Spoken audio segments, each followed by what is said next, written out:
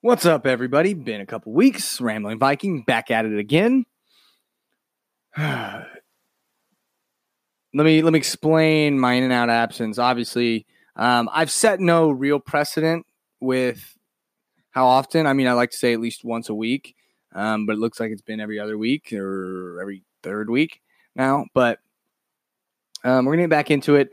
I've had almost a weird self-conscious falling out, if you will, or episode in regards to podcasts. Here's it's such a weird relationship right now.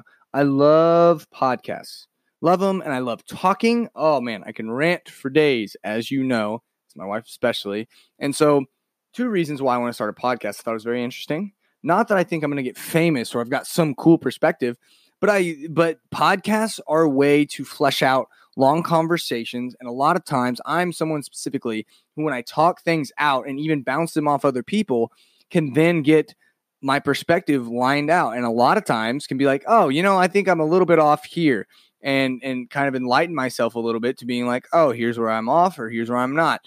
And it's, and so for that personal reason, I love it. But then I think all in all, podcasts have taken us away from the limited media soundbite space that is TV, where you have scheduled breaks. You have someone on for 5 minutes to give you surface level information. And you can't sit there and dig deeper and really talk around the nuances of the issues. And now we can do that. And I know this is kind of one-sided, it's just me by myself, but ultimately, I find it good if you can listen to reasonable people on every side of an issue and try and actually truly understand. And sometimes even if they're a little bit kooky for you, and you can try and rebuttal. I'll watch videos and just sit there and rebuttal to myself. Now it's not the best because they can't come back at me, but I then am kind of practicing a little bit. Talking things out and working through ideas. So I think it's really beneficial. But I've had this weird instance, and I don't know if it's stemming from just lack of motivation or, not really being sure what I should talk about because there's so much going on, or a worry that some people may not like what I have to say because these controversial topics. But here's the funny thing. My favorite class in college, one of was contemporary moral problems. And we talked about all these hard issues because, you know why? No one ever really talked about them or really liked to talk about them, especially not my friends.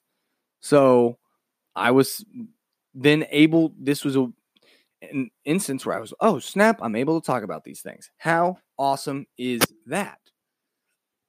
And now I'm sitting here in an instance where it's literally me talking into a microphone, going onto the internet where 5 of you listen, which, by the way, love my listeners. You guys are awesome. Seriously, and I appreciate that you listen to little old me, and whether you're doing it out of pity or you're actually interested, I really, really do appreciate it. I'll figure out a way to show you guys some love sometime. If you guys either tweeted me or sent me emails, which, to be honest, haven't checked, so if you have, I'll check after this, and I'm sorry if you have, and I just haven't seen them, and get a little interaction going on any topic I've really talked about.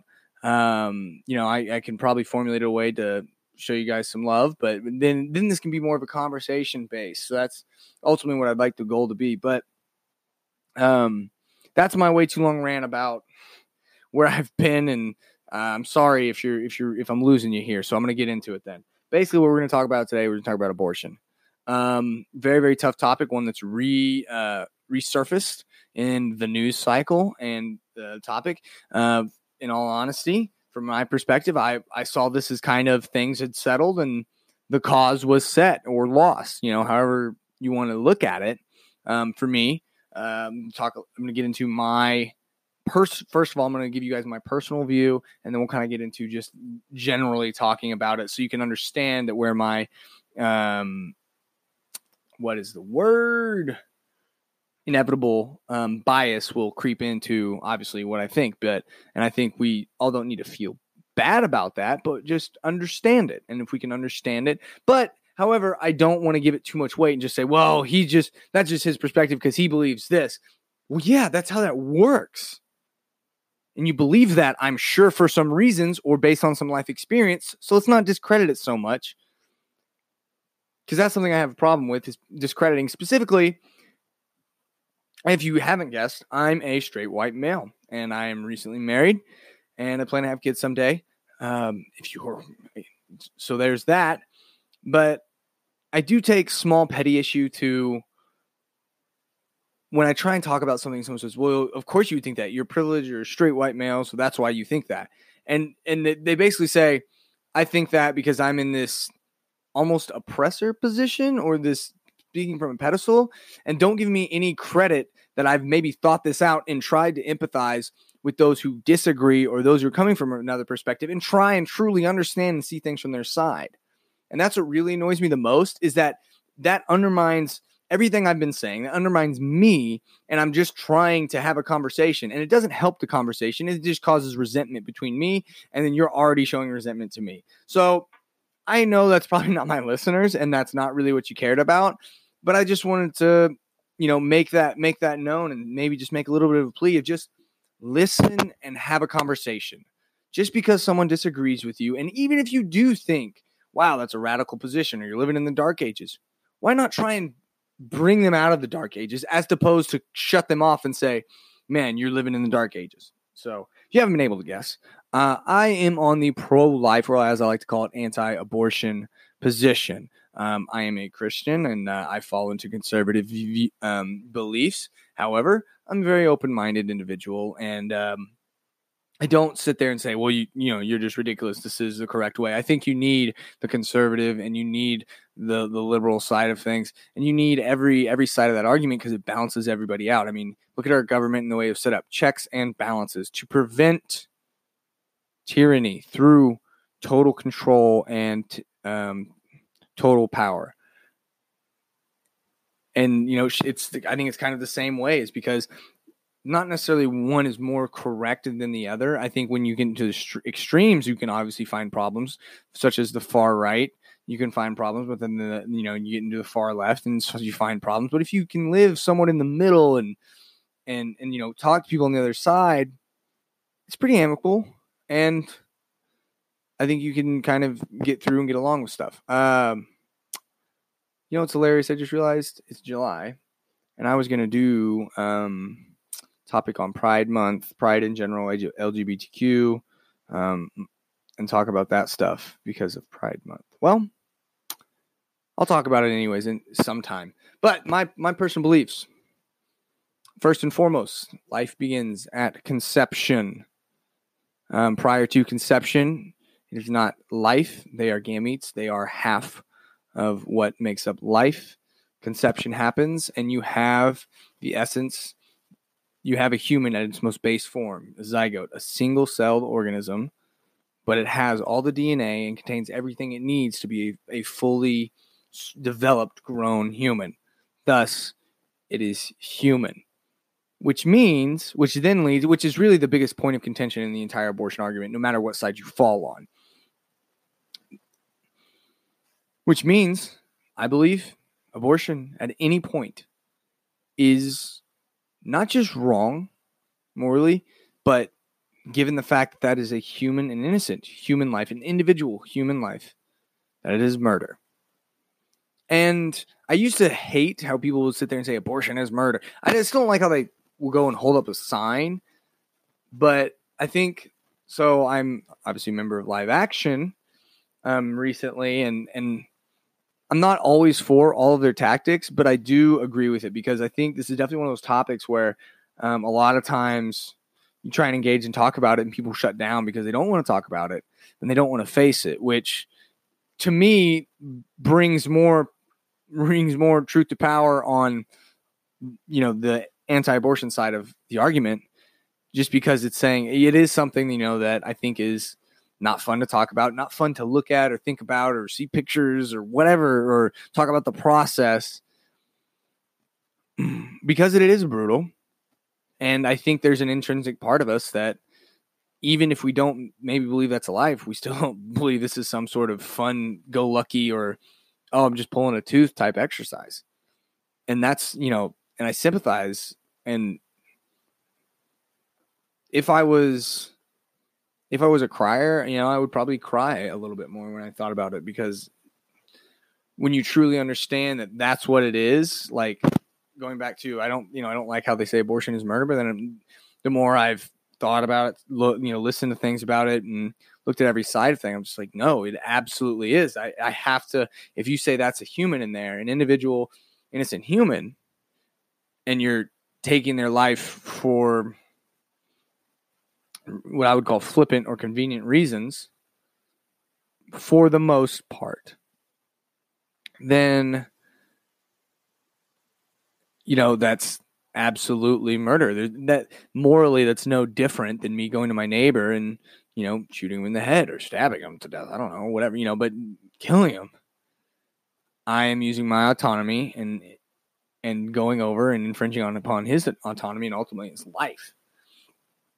So that's where I stand on things. I think it's not right at any point. And it honestly breaks my heart to hear about all the abortions that happen and how so many people think it's just absolutely okay, because that's just mass murder on a grand scale. And that's something that's honestly something I've kind of realized, where it used to be like, oh man, that really sucks. Like I'm against it though. And at one point I was almost for it, because people were coming to me saying, it's a women's right, and what if she gets raped? And I didn't really have an answer to it. But then, I more and more as I talked about it and thought about it, I realized innocent life taking in this instance is not right any way you look at it.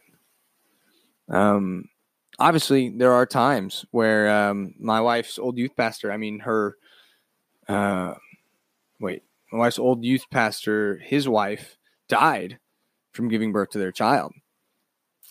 And, that's a time where a lot of people would say it's okay, because you're trying to save the life. But, as a parent, it's like, I can't even imagine trying to make that decision. So I'm not even going to kind of, touch that necessarily. Because what I find is, while people try and play the side of, what about people who get raped? What about, if your life's in danger or something like that? The fetus, there's instances where the fetus poisons the mom. Well, that's then not an abortion. That's a rescue mission and figuring out some way to do that. And I guess my other big issue with this all is medicine has advanced so far that we've seen like babies, preemies born. I don't know what the earliest preemie is. Let me see if I can Google this. And oh crap, 21 weeks and 5 days. Wow. And the first record holder of that was in 1987. So 21 weeks, for those of you, that's just over 5 months. So you just crossed the halfway point. And they are able to survive. So I look at that and I say, first of all, as a doctor with the Hippocratic Oath, and you say, I'm here to protect life, really no matter what. And when we have we definitely have the medical technology. And I know the survival rate plummets at that point, but you have the medical technology to carry that baby. It's like, or to, birth that baby at that point and it survive. It's like, why would you not just obviously try and take that route? Now, kind of getting into the meat of things, I guess the biggest point of contention, if you really look at it, you kind of take away, because I can't get into every single little side of the argument here, obviously, but that's really the biggest point of contention is people say, well, first of all, they'll call me anti-woman, which is completely asinine, that those things are being related. I'm trying to save babies out here, and you're telling me, I'm against women because I'm forcing women into a terrible, terrible position. First of all, that pisses me off. And people might say, well, and because it's an instigative way to approach this subject. But I guess, that's ultimately what you believe is you believe because what does that come back to? Well, it comes back to they call it a fetus. They don't believe it's a human life until it's quote unquote viable outside the womb. But now we're seeing certain instances where, first of all, failed abortions, they're not having to try and keep those babies alive. They're failed abortion, meaning the baby is birthed and they couldn't kill it. And they're like, well, we're just going to let it die. Infanticide. Because now it's meeting the qualification being outside the womb. This has gotten off the rails so fast, guys. But I'm just going to keep going. We're just keep rolling with this. Try to have some structure with it. You can obviously tell I'm very passionate about it. Now, let me just come back to, I'm going to need to keep coming back to the reason I get passionate is A, I am just passionate. B, you have to understand the fundamental belief, which I see is grounded more in science than the other side of things because it's so arbitrary and you can't get a hard line or a good point on that. On the other side is that this is a human life. It meets what I would call the basic fundamental qualifications to be a human life. It has the correct DNA, which I think ultimately is really what it needs. It has the correct DNA, and it has at least one cell with that DNA that is functioning to reproduce and then produce stem cells, which then get allocated to certain different kinds of cells. I was going to bring up all the states, and that's what I believe in. So try and empathize here. If you disagree with me and you don't think it's a human life yet, just understand that the passion comes from a place of try and put yourself in my shoes. If I thought this was a human life, I would absolutely, would you not try and be this passionate about things? Or would you not be this passionate about things? Because essentially you're sitting there witnessing all this murder take place, and so you're trying to stop it. Because these are innocent children that are being killed. And so that's where this comes from. But just to give you a little bit of background there. So this resurgence, kind of looping back to the scenarios, stemming from some states who are passing these abortion laws.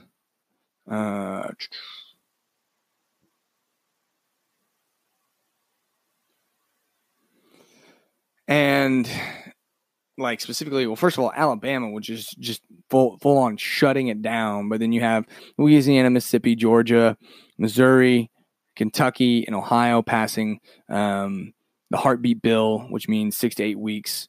After that, you can't do it. Meaning once it has a heartbeat, which is kind of, I'll be honest, it was kind of a clever way to do it because usually most women don't know they're pregnant until around 6 weeks. So then it's like at that point it's too late. So you'd have to somehow find out before 6 weeks and then get it happen. So it's essentially a full ban. And then I guess you have Arkansas and Utah passing them for 18 to 22 weeks. Nothing prior to that. So yeah, that's what's kind of happened. Now, those aren't technically going into law, but essentially what this is a plan to try and then send the cases to the Supreme Court and have reevaluate Roe v. Wade, which, from my understanding, states the woman's right to privacy, which then extends to the fact that, okay, you can go and have an abortion.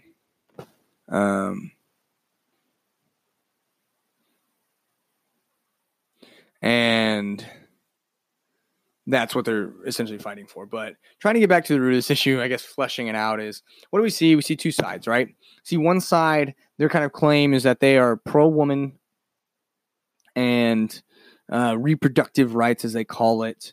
And then they will a lot of times attack the other side and say, you're just trying to force women into pregnancy. And I know these are straw men, but I'm just kind of trying to give a general idea of it where it's at. I'm not going to sit here and be like, these are the arguments. Here's where they're wrong. I mean, I kind of will be. Whatever. We're going to get into it. But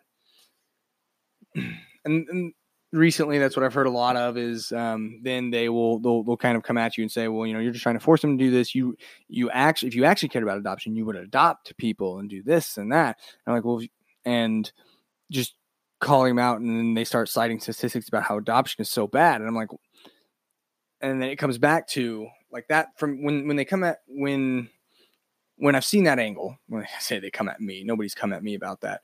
But when I see that angle of things,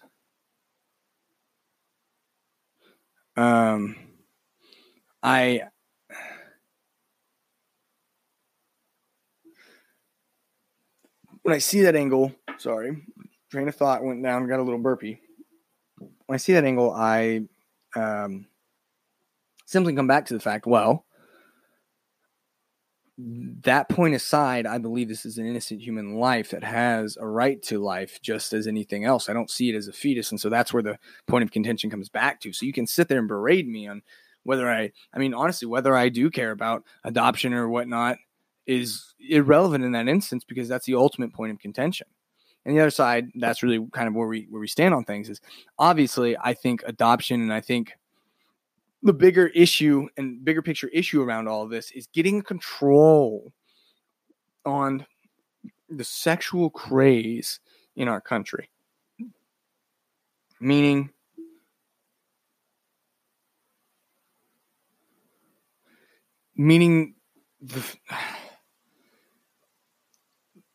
this crazy culmination of culture breakdown that's happened over the last 30, 40 years, where we want to be able to do the act that is the essential act for reproduction as much as we want with as many people as we want, and be able to not possibly suffer any of the consequences or take proper precautions and risks. And then what I've seen is, what's funny is I used to kind of, I don't try and cite abstinence, because for most people, they will sit there and say, well, that's unreasonable.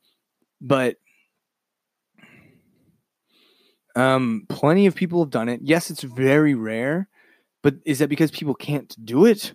Or is it because we live in a culture that makes it really, really hard to do it because it's normalized sex so much? And I understand that's kind of a losing battle ultimately, but nonetheless, really why I keep it on the table as an option is because I say this is, that's fine, but you need to be fully willing to accept the potential consequences of your actions, whatever they may be. And that is a very real, if you want to call it this, risk to having sex, is the potential for pregnancy, even if you're using protection. And that's what I really hate to hear, is when people start citing, well, what if the birth control fails, or they don't have access to birth control, which I honestly don't really buy that much. I don't buy into the not having access. I'm sure there are people that legitimately have a struggle to have access. But I think that's hard because there's so many places that you can get condoms are cheap. The pill, yes, is a little bit more expensive, but they have cheaper versions of the pill, and it doesn't work as good. But that's just part of the what I would call, I don't even know, the life contract that you have to understand going into life, the risk of the action. And it's fine to normalize sexual activity, but I think what we've gotten away from is looking at, okay, yes, sexual activity is totally, can be normal, but this does mean that the risk of pregnancy then skyrockets, even if you're doing it right. You have to understand that no matter what, engaging in this act 100% increases the chances by 100% essentially that you could get pregnant, versus if you're not doing the act. Now, coming back to Christian conservative, I hold very my values stand in the point of, I believe in being a virgin until you're married. And I'll be full disclosure, I did not live up to that standard myself. I attempted but failed.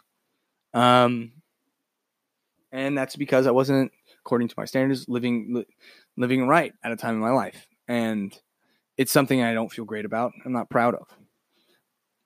But that's how it is. And you can berate me and call me a hypocrite, but don't we live? Isn't that what we do so much of? Is we spend so much time. We say, "Do as I say, not as I do," because we all essentially fall short of the standards that we try and set for ourselves. But then we always impress on to the next generation, do better than us, do better than us.